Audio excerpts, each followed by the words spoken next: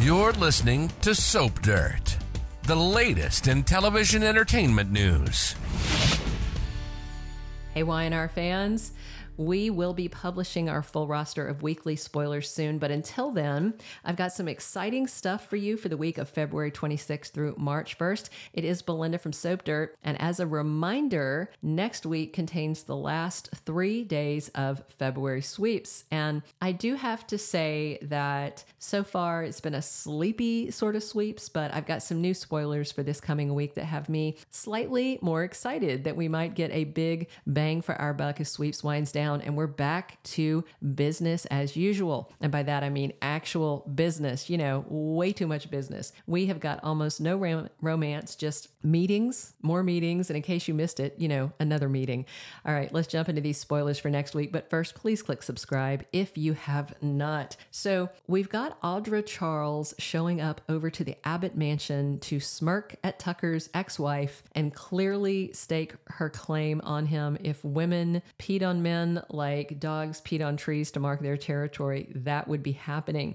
After seeing Friday's episode, I wonder if Ashley really did sleep at the GCAC alone in a separate room, or if she somehow wound up in Tucker's arms and they just haven't showed it yet. Because on the Friday episode, Ashley is pretty cagey when she's talking to Tracy about where she spent the night. She kind of trips into the Abbott mansion and the clothes she was wearing when she left. She's been gone overnight, and now she's got this whole different tone and attitude about Tucker. Tracy is alarmed enough to tell Jack, get home so they can talk about their sister. So we've had Ashley having a mental break, hearing voices, wrecking her car, and then suddenly deciding Tucker is meant to be in her life again? Did she hit her head? Anyway, Audra is suspicious because Ashley told her recently Tucker belongs to her and that their whole dynamic has changed. And then Tucker's kind of being cagey too with Audra, so I think he might be hedging his bets, keeping Audra on the line while waiting to see what Ashley does and says next. So that's the context that's happening as Audra heads over to the Abbott mansion for a showdown of sorts. She comes in and gets toe to toe with Tucker's ex-wife, Ashley, and she clearly had some things to say. And the spoilers we have kind of start mid-conversation where Ashley asks Audra, "Are you threatening me?" And Audra tells her, "It's a friendly warning. I have much more experience at fighting dirty than you, and I enjoy it much more than I should." So yeah, Ashley and Audra are actually about to be fighting over Tucker. Okay, Nate's waiting for Audra. She could just go get a piece of that and just throw Tucker back to Ashley. But somehow he has gotten Audra snowed. And now this creep has two women fighting over him. Oh my goodness. I do love Trevor St. John though. All right. The second spoiler I have to tell you about, I honestly could care less about. I can't imagine any way that they play this out where it gets my attention or becomes interesting to me, but I'm going to share it with you in case you give a damn about this plot.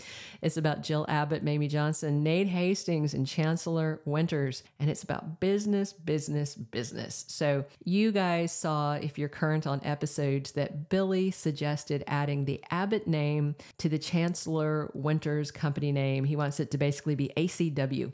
Devon said no, but then Amanda showed up and said that's what Jill wants, and she seems to be making it happen. I feel like this was just kind of all a BS excuse just to have Michelle Morgan pop up for a moment in sweeps as Amanda, because let's face it, she's a fan favorite and a ratings grab, but she's there for a corporate name and logo change. I don't care about that. She needs to show up to fire Cheatin', Heather, and Daniel for Queen Lily. But no, we cannot have nice things apparently. Instead, this is what we get. Mamie and Nate chatting over a table. Mamie tells Nate, Jill Abbott has had a stranglehold on Chancellor Winters for far too long. It's time our family takes full control of our company, and I'm here to make sure that's what happens. Well, that sounds great, but let me just ask this about this mediocre dialogue. The phrase far too long, those 3 words. Chancellor merged with Hamilton Winters like 2 years ago. It was like March 2022, I think. So when you say far too long, it sounds like decades, not minutes, you know? I mean, those 2 years, that's a drop in the bucket. And I think Mamie is just being extra. If it would stop all of this and just stop this storyline, I would tell Devon, take back Hamilton Winters, take Mamie with you, leave Chancellor out of it. Just leave Chancellor to Jill. Lily can go to whichever one she wants, and it would just end this nonsense. There's too many meetings. There's too much business. There's not enough drama. There's definitely not enough romance on my soap opera, and not enough action. Josh Griffith, I feel like, is at a low, my personal opinion. All right, one last spoiler, and this one has me much more excited because it ties directly to one of the big storylines exploding in Sweeps. On Friday, we have Victor telling Michael Baldwin, get Claire out of the psych ward and back home with her Newman family so they can use her as bait to tempt Jordan out of hiding and crush her once and for all. Michael, of course, knew Cole and Victoria wouldn't like it, and he told his boss that, but Victor said, do it anyway. So then Michael met with Cole and Victoria on Friday to discuss it, and of course they were furious and adamantly opposed. While they were talking to Michael, Victor took the opportunity to drop in on Claire at the hospital, and he basically leveraged her into agreeing to this plan behind her mother and father's back. I mean, he was honest about some things, that Jordan's a threat and needs to be stopped. Agree. But other things he said to me were outright emotionally manipulative, like how he's looking forward to having another granddaughter in his life. Victor's playing the whole welcome to the family card, but I am withholding judgment until I see what his attitude is like after the Jordan threat is over. Will Victor still be warm and welcoming, or will he put her back in the persona non grata zone after he gets what he wants? We'll have to wait and see.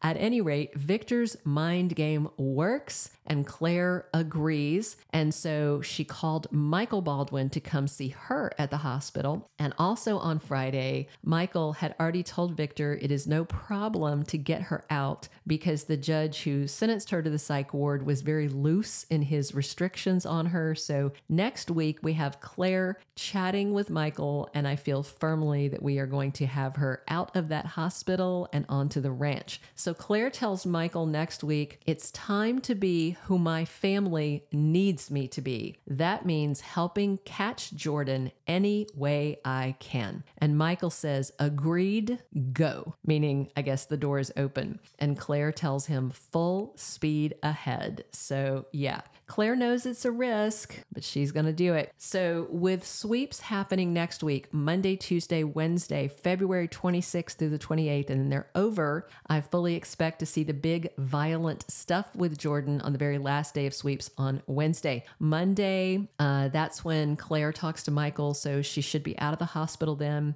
Maybe Tuesday, Jordan finds out, and then Wednesday, Jordan comes to play and her end game is exposed, and there's all kinds of wreaking havoc all over. Also, I am really wondering if Ashley wound up in Tucker's bed, and we get that in a flashback just before she did that Friday walk of shame home.